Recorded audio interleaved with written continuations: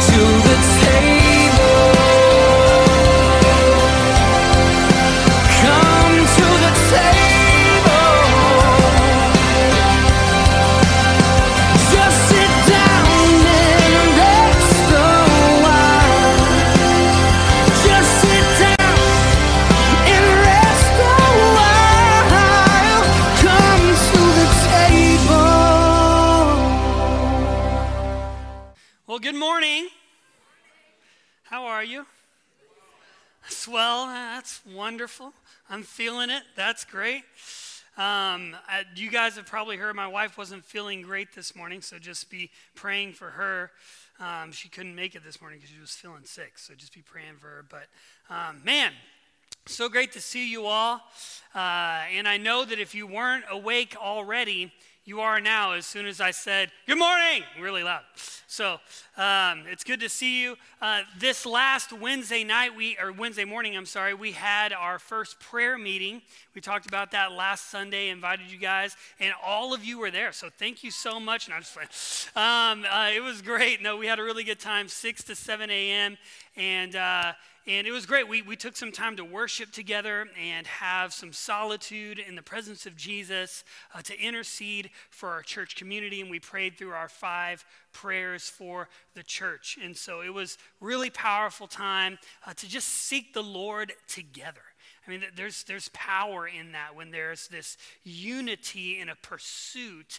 And it's special in those moments because it's so prayerful and worshipful.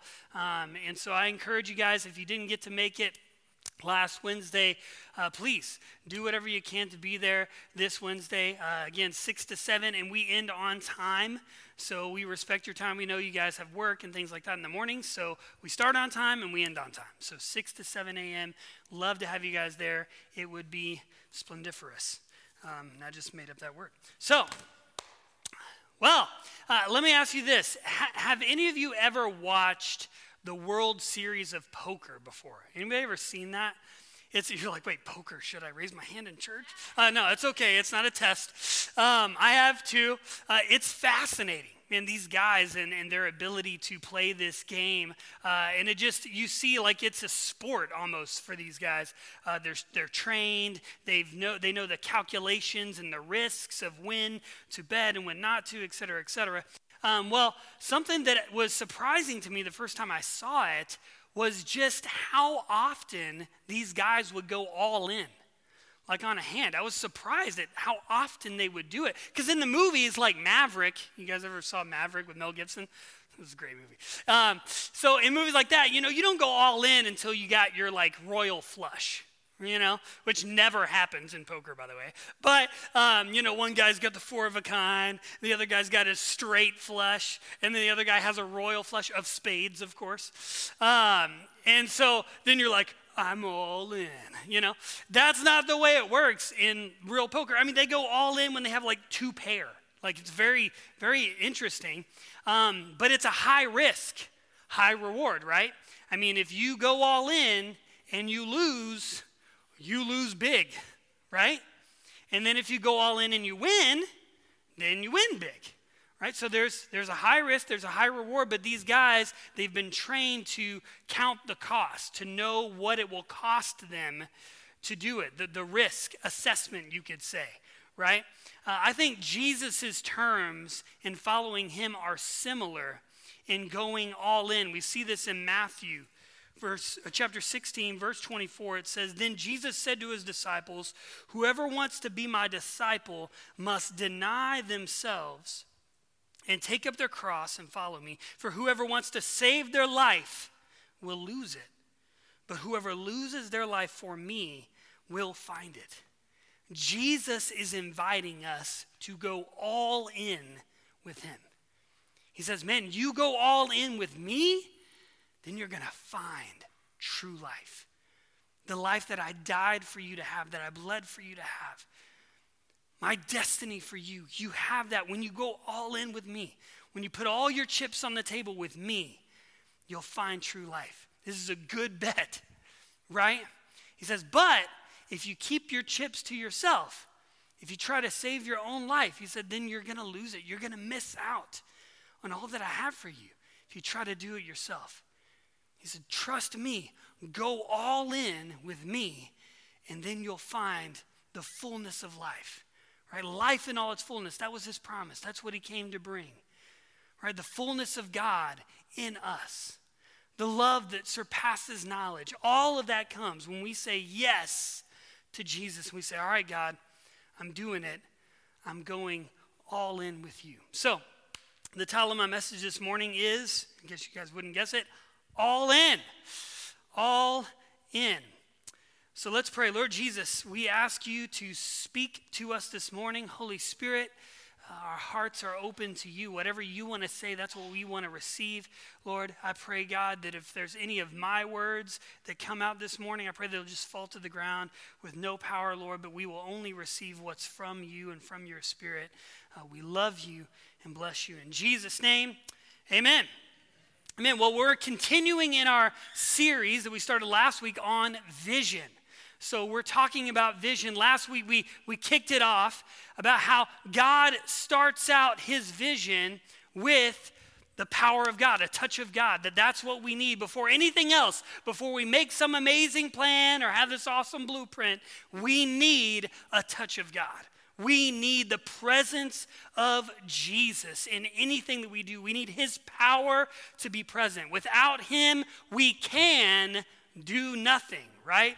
And so we talked about that last week and how God has a way in which he fulfills his vision. So he has a dream, right? He has a dream for the world to reconcile all men to himself, men and women. Reconciliation of all people united under the headship of Jesus, right? So this is his dream.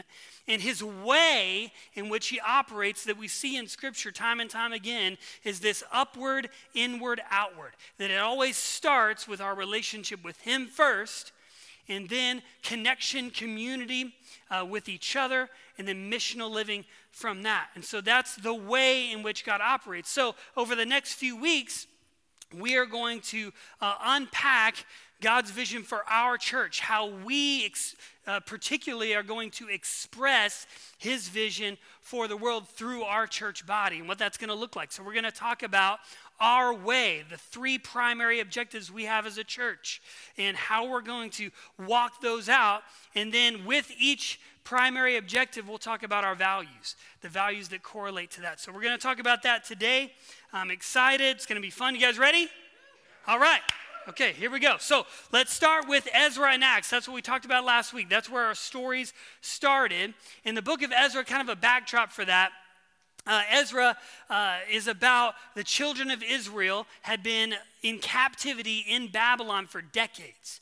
Okay, so they had fallen to the Babylonians, King Nebuchadnezzar. They'd been taken away, and they had been in captivity there for many, many years. And then the Persians rose up and overthrew the Babylonians. And so now the king of Persia, King Cyrus, one of his first orders of business was this edict that he makes, this proclamation, decree in Ezra 1.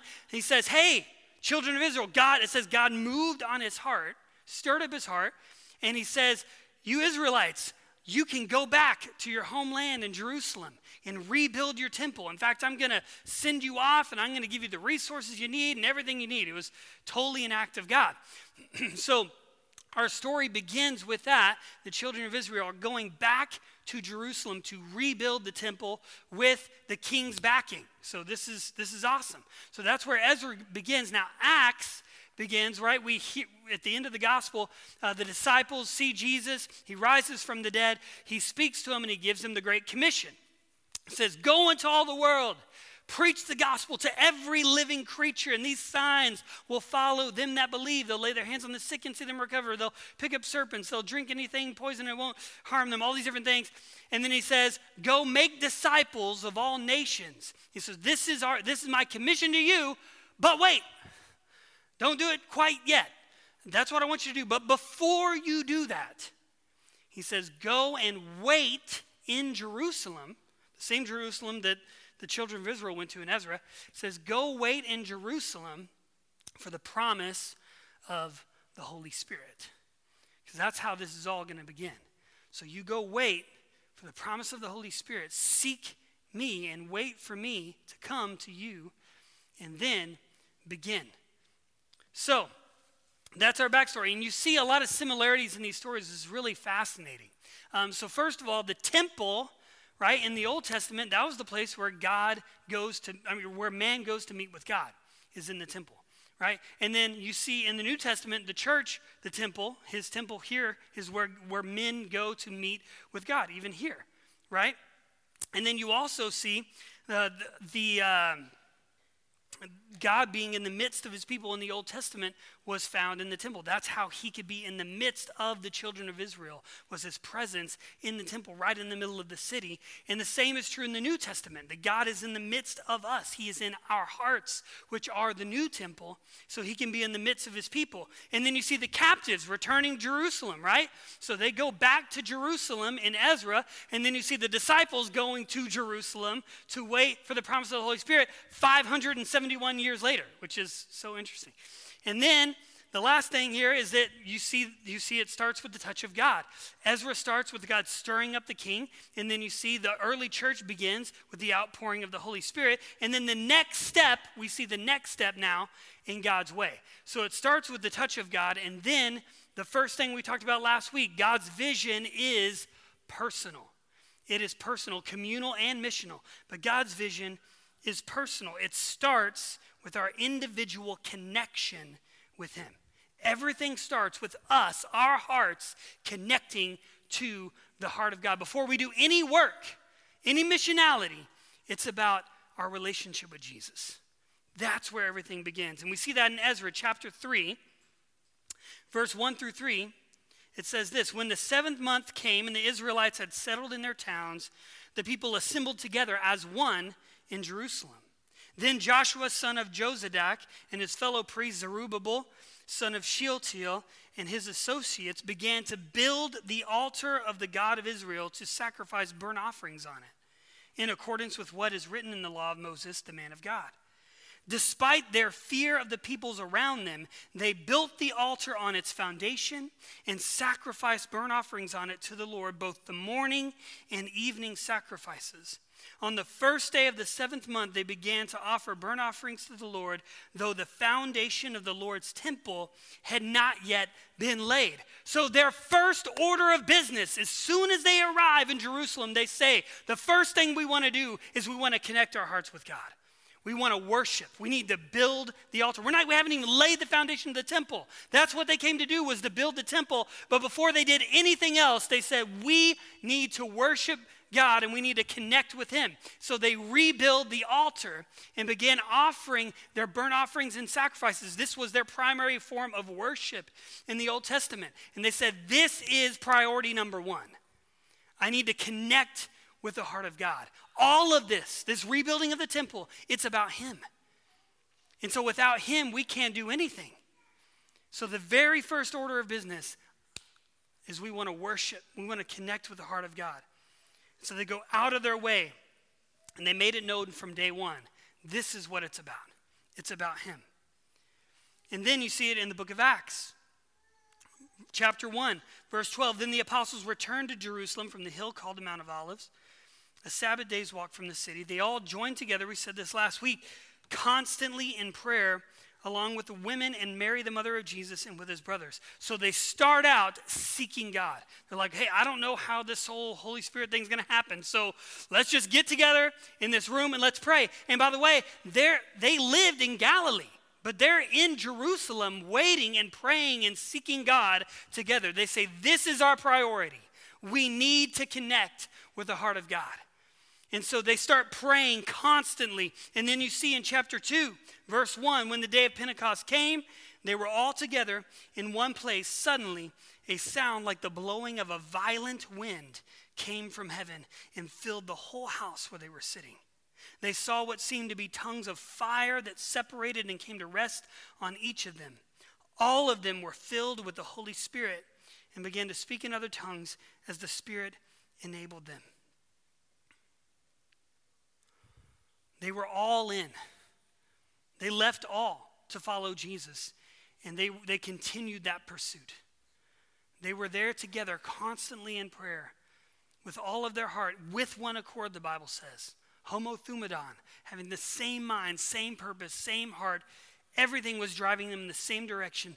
We need him. We need the presence of God. We need the Holy Spirit, what Jesus promised us. And so they sought him out. And then on the day of Pentecost, Jesus lays the foundation for the early church, which is our relationship with the Holy Spirit. That was the foundation in the book of Acts. You see it constantly. Partnership with the Holy Spirit. It all started with the touch of God, but continued with a partnership and trust in the Holy Spirit. So the early church began with the touch of God, this incredible, miraculous thing, right?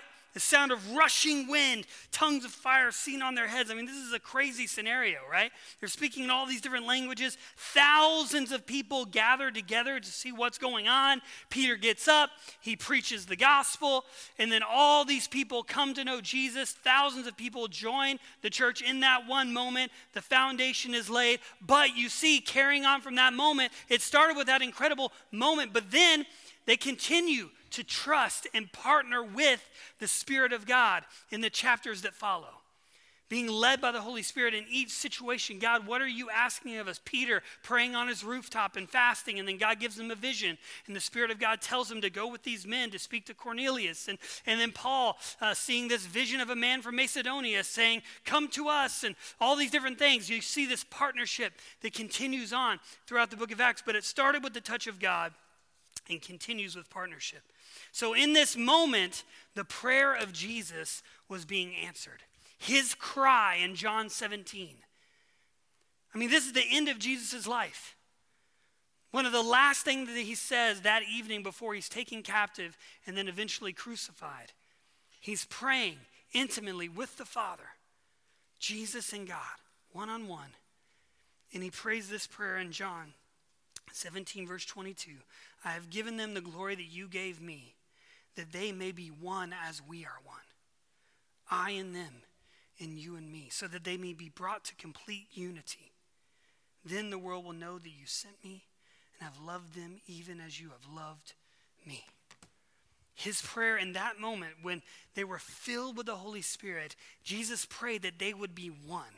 I and them and you and me. The Spirit of God was in them, the power of God resting upon them, and Jesus' prayer had come to fruition. They had become one with him. That their hearts became the temples of the living God in that moment, and his conviction, his cry for us to be one with him was answered in that moment when the Spirit of God came. And he laid the foundation. He didn't want them building the church without a foundation. So the Holy Spirit came, and then they realized in that moment, without him, we can do nothing. We need the Spirit of God. We need that relationship in union with Jesus. So it all came back to that union, connected with the heart of God. Both Ezra, both the book of Acts, it all started with connecting with the heart of God in union with him, the Spirit of God being poured out, and then carrying on the work. And that is the core of our vision as a church. As a church, our first way in which we operate is we are one with Jesus. That is our pursuit. That is our aim, to be one with him. United together, not just intimacy, not just proximity, but union.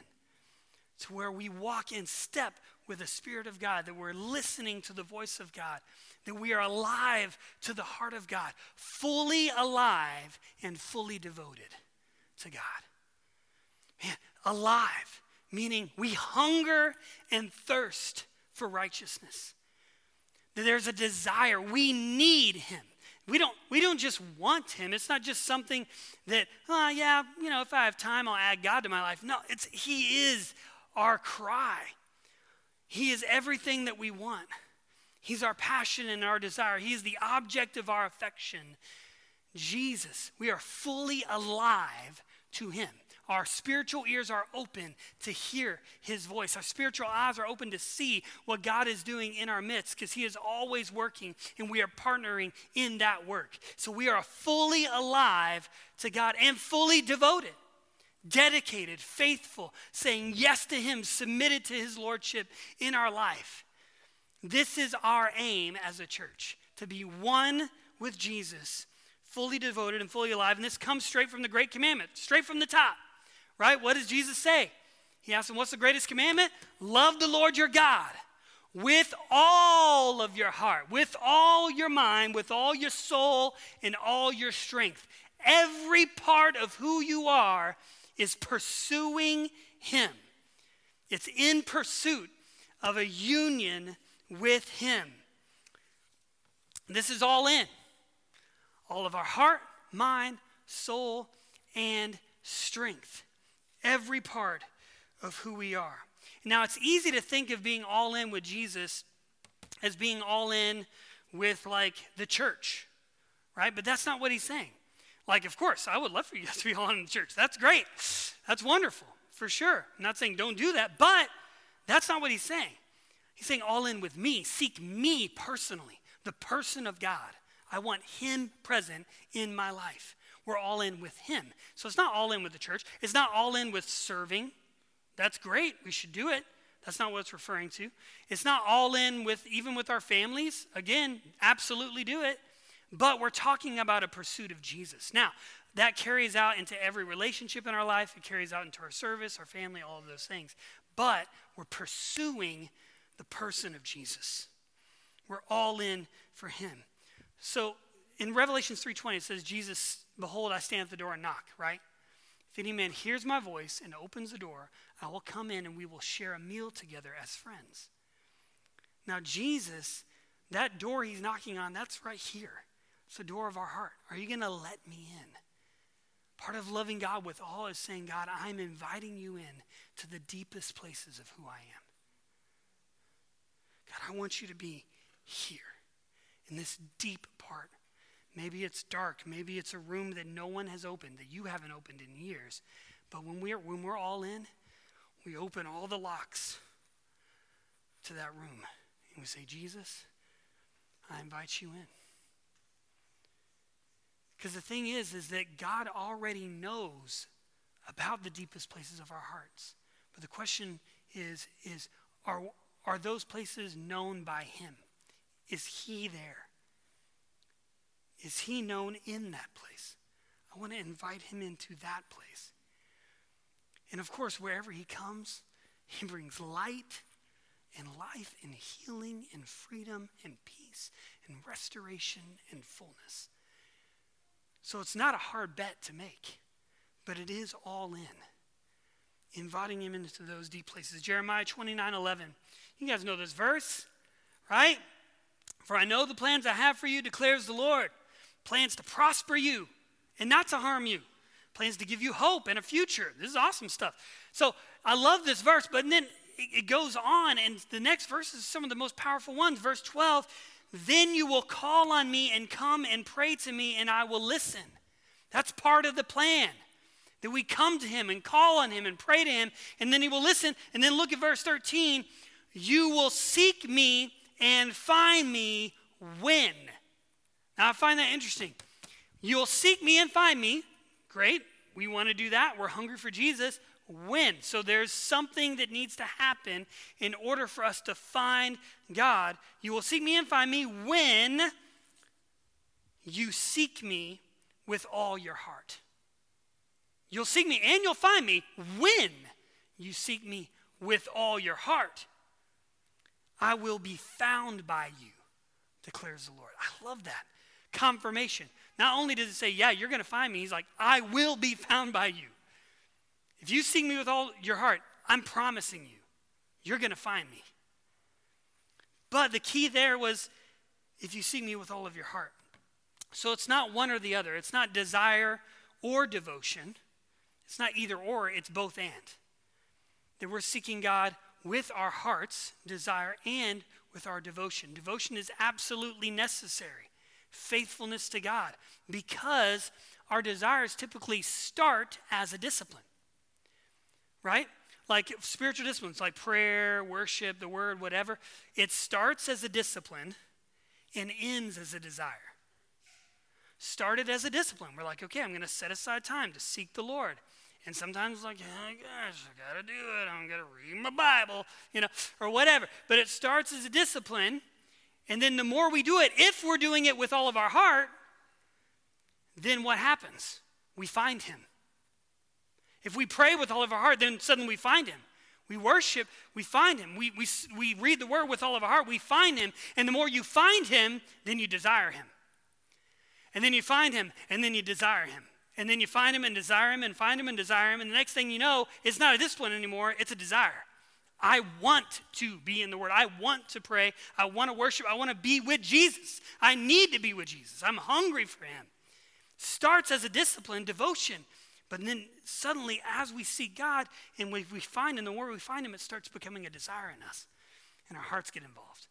So it's both fully alive and fully devoted to God. And you start with a discipline and then you make room for desire. That's what happens. Start with discipline and then you'll make room. That's what discipline's all about. It's creating space. You make room for desire. All right, so that's our way. We're going to be one with Jesus. We're going to pursue that. That's our aim as a church, to be fully alive and fully devoted to Jesus. Are we going to do this perfectly? No. Are you always going to be fully alive? No. Are you always going to be fully devoted? No. You're not. We're going to be up and down. We're human, okay? We're broken. We're insecure. We have our stuff. We have our days. There's going to be days that are awesome. There's going to be days that aren't. That's okay. This is our aim. Does that make sense? This is what we're going for. This is what we're aiming for, okay? So then there are 3 values that we have as a church that correlate with this pursuit, with this objective of being one with Jesus. 3 different values. Value number 1 is growth. We pursue growth, which is orienting our lives around God. Orienting our life around God.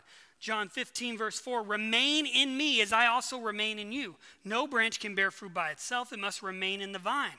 Neither can you bear fruit unless you remain in me. I am the vine, you are the branches. If you remain in me and I in you, you will bear much fruit. Apart from me, you can do nothing. In order to be one with Jesus, we must remain connected to him in every area of our life, meaning there's not an area of our life where we're disconnected. So it's not like we have certain connection areas and disconnection areas. Like, well, okay, the church box, the family box, and the Solitude with Jesus box, those are the connected areas. And then work and this, those are the disconnected areas. That's not the way it works when we're all in. When we orient our entire life around him, then every area he's invited into. We make room for him in each area of our life, in all these areas. So then, what are the primary areas of our life? We have work, right? That's a big one. Marriage, parenting, that permeates every part of our life. Then you have your home life, home responsibilities, things like that. Homeowners, yay. So you got that. You got your finances. It's a primary area of our life. Your hopes and your dreams. That's a huge area of our life. Sometimes that gets smaller. Sometimes it gets bigger. So what would life look like? What would our lives look like if we invited Jesus into each one of those areas actively? What would that look like? If Jesus was directly speaking into your work, what might be different if he was invited in to your work day? What might be different if we actively invited Jesus into our marriage, or our parenting, or our home life and responsibilities? What would it look like if we actively had Jesus speaking into our finances, or our hopes and our dreams? What might that look like? How would your life maybe be different? Or would it be? Maybe you guys are already doing that. That's awesome. What would that look like? That is orienting our lives around Jesus. This is how we grow. We're actively inviting Jesus into each of these areas. Actively inviting him, make room. We are attentive to him in these spaces. And we're practicing the presence of God. So, if we are actively pursuing growth, then in so doing, we're also rejecting complacency. If we're pursuing growth, then we're rejecting complacency. The word complacency is a self-satisfied state of negligence or carelessness. especially in relation to one's personal situations. Deuteronomy 8:10 says, when you have eaten and are satisfied, praise the Lord your God for the good land he has given you.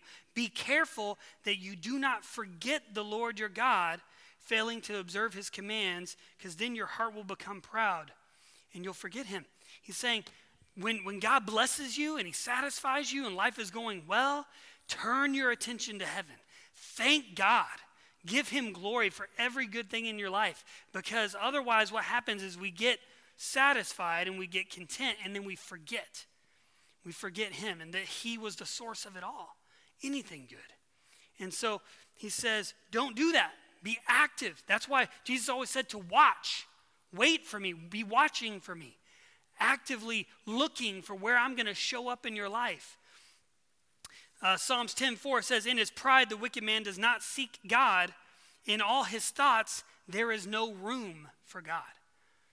There is no room for him. We want to make room. That's what orienting our lives around God is all about. And then Isaiah 64:7, no one calls on your name or strives to lay hold of you. And I want to lay hold of him. So by valuing growth in Christ, we are constantly seeking to make room for him in every area of our life. We're seeking to make room. And that's part of him being the boss, right? He's Lord. We're submitted to his lordship. He's the one in charge. And so we submit to him. And that's a great place to be, because he loves us more than we love ourselves. So his plan is perfect for us. And he cares for us. Okay, so that's number one. Growth. You guys with me? All right, awesome. All right. Number two. Value number two is truth. Following the guidance of the Word of God and the Spirit of God in our lives. Following the guidance of the Word and the Spirit of God. 2 Timothy 3:16, all Scripture is God-breathed and is useful for teaching, rebuking, correcting, and training in righteousness, so that the servant of God may be thoroughly equipped for every good work. John 16:13, but when he, the Spirit of truth, comes, he will guide you into all truth. He will not speak on his own. He will speak only what he hears, and he will let you know, or he will tell you what is yet to come. So we can't be fully devoted to God if we don't know what the will of God is. And that is found in his word. We know his will in his word, right? And so we study the word of God, meditating in it day and night, so that we may know which way to walk. His word is a lamp unto our feet, a light unto our path. So it gives us guidance as to how we are to live our life. So this is what we do when we're being guided by God's word in his truth, is we plan by the principle and we live by the presence. Plan by the principle, live by the presence. This is what I mean. Plan by the principles in Scripture of the Word of God. We plan our life out according to what he directs us to do in Scripture. So we make those plans. That's how we plan out our lives. And then we live in the moment to moment of our life by his presence, in partnership with the Holy Spirit, so he can guide us into all truth. Right? Does that make sense? And so in those moments that we've planned out by Scripture and by the principles of the Word of God, we're listening actively to what God might be saying to us. So we're going into a meeting at work. I'm like, all right, Lord, give me wisdom. What do I say here, God? Be with me. You're having a conversation with a friend and they're sharing like some really deep stuff with you. You're praying in your mind, Lord, give me wisdom on how to speak to them, how to love them. And so you're partnering actively with the Holy Spirit and the presence of God with you. So you're living by the presence. So plan by the principle, live by the presence. So that's the value of truth. And listen, each one of these values we could do a whole series on. So I'm just briefly scratching the surface, but we'll dive into it more. So plan by the principle, live by the presence. Let the word renew our minds, transform us. Awesome. Number 3, last one. Value. It's worship. Exalting God in our hearts while experiencing the love that passes knowledge. John 4:23 says, yet a time is coming and is now come when the true worshipers will worship the Father in spirit and in truth. For they are the kind of worshipers the Father seeks. God is spirit, and his worshipers must worship in spirit and in truth. What's so amazing about this is it says the Father seeks them, right? It says we're supposed to seek him with all of our heart, but it says the Father seeks out the true worshipers. He's looking. The Bible says in Psalms that God searches the earth to and fro to find a faithful man, and that he finds none, which is really sad. But he's looking for faithfulness, and he's looking for devotion, but he's also looking for desire. People who are worshipers, the true worshipers in its spirit and in truth. He's seeking us out. And we want to exalt him in our hearts, because not just here. Because Jesus talked about that, didn't he? He got onto the Pharisees and he says, You praise me with your lips, right? You exalt me with your lips, but your hearts, they're far from me. He said, it's not about just this. Where's your heart? That's what he wants. Life starts in the heart, and he wants us, we can't be alive to God if our hearts are not involved. Our hearts have to be active in our pursuit of Jesus. That's what he's after. And there's a reason why the prerequisite to finding God includes seeking him with what?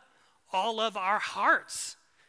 There's a reason why that is. God is interested in your heart. That's what he wants. Not just your devotion. He wants your heart. Because that's where he can really pour out his life in you. You can experience the fullness of who he is if your heart is engaged. So then, what does that look like? Well, we talk about David, right? He's the man after God's own heart. He's the example of hardiness that we find in Scripture. And so, what do we notice about him in the Psalms? David loved God from his heart, and he engaged all of his heart in prayer and in song. You see it. He wept. He was angry. He was joyful. Every emotion that a human can experience, you see it come out in David. He was an example of someone who is emotionally healthy, and his heart was engaged with God. He was honest with him no matter what he was feeling, because we feel all emotions. We feel anger, sadness, joy, everything. Everybody does. So, and they're gifts from God. But all of them were engaged. When he sought the Lord, every part of who he was engaged, and he was a worshiper. He sang songs to God, personal songs of heartache, of loss, of joy, of triumph. He would shout, he would clap, he would dance, he would cry, he would kneel, everything. Every part of him was involved as he worshiped God. And we want to imitate David. As a church, we want to engage our hearts as we seek Jesus in worship. We want to exalt God here. Not just here, but right here. With everything that we are. And this is how we grow. This is how we choose to be one with Jesus and seek him out. It's these values. We want to grow, orient our lives around God, truth, that our lives are guided by his word and his spirit, worship, that we exalt him in our hearts while experiencing that love that surpasses knowledge, that goes beyond anything that we could ever hope for or imagine. So, what do we take from all of this? God's vision is personal. I'll close with this. God's vision is personal. So meaning it's not just a vision for this church. That's great. We want that. We want to be unified together collectively. But he's after your heart. You as an individual person. He's saying this vision is for you. I want union with you. I want union with Jenny. I want union with Jim, with Rusty.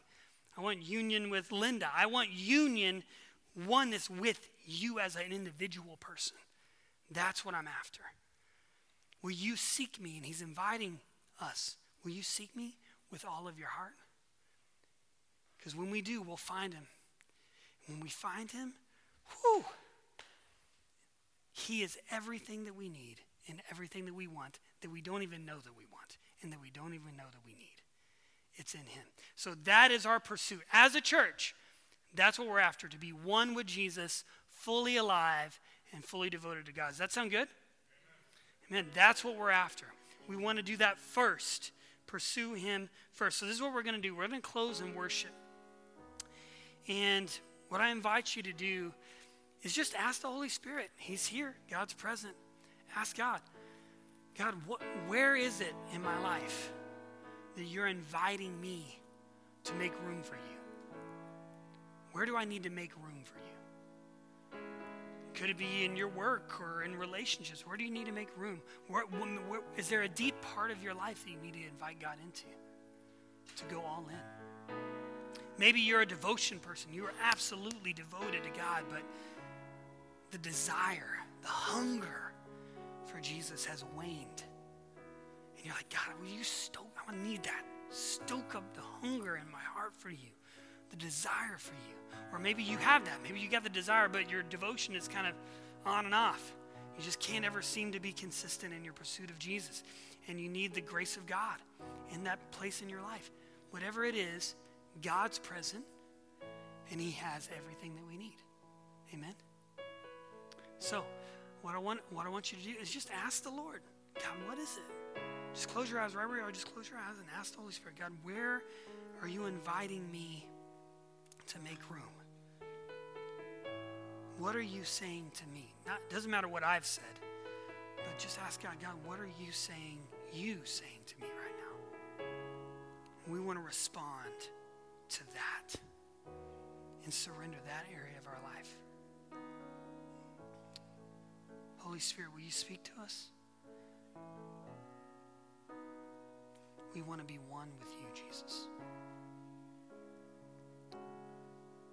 So we're going to close in worship, and I just encourage you, as we worship, just take that thing, whatever God's revealing to you, and just surrender that to them. Can you stand with me? Can you stand with me as we close? We're going to close in this song, just right where you're at. Just surrender whatever God puts on your heart. Let's worship.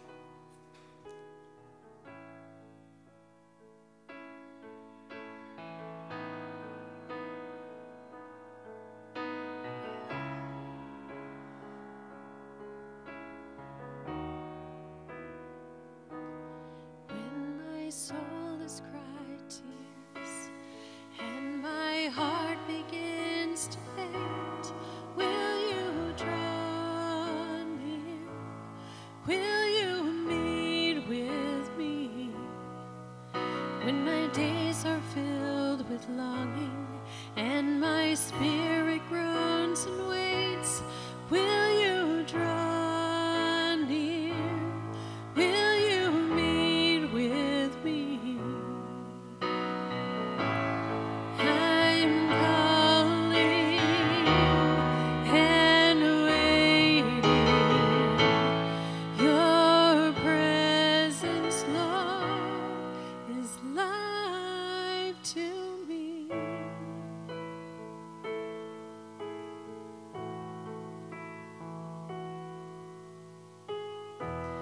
Breathe on me now as I bow down. I'm desperate, Lord, for more of you. Come satisfy until I am even more in need of you.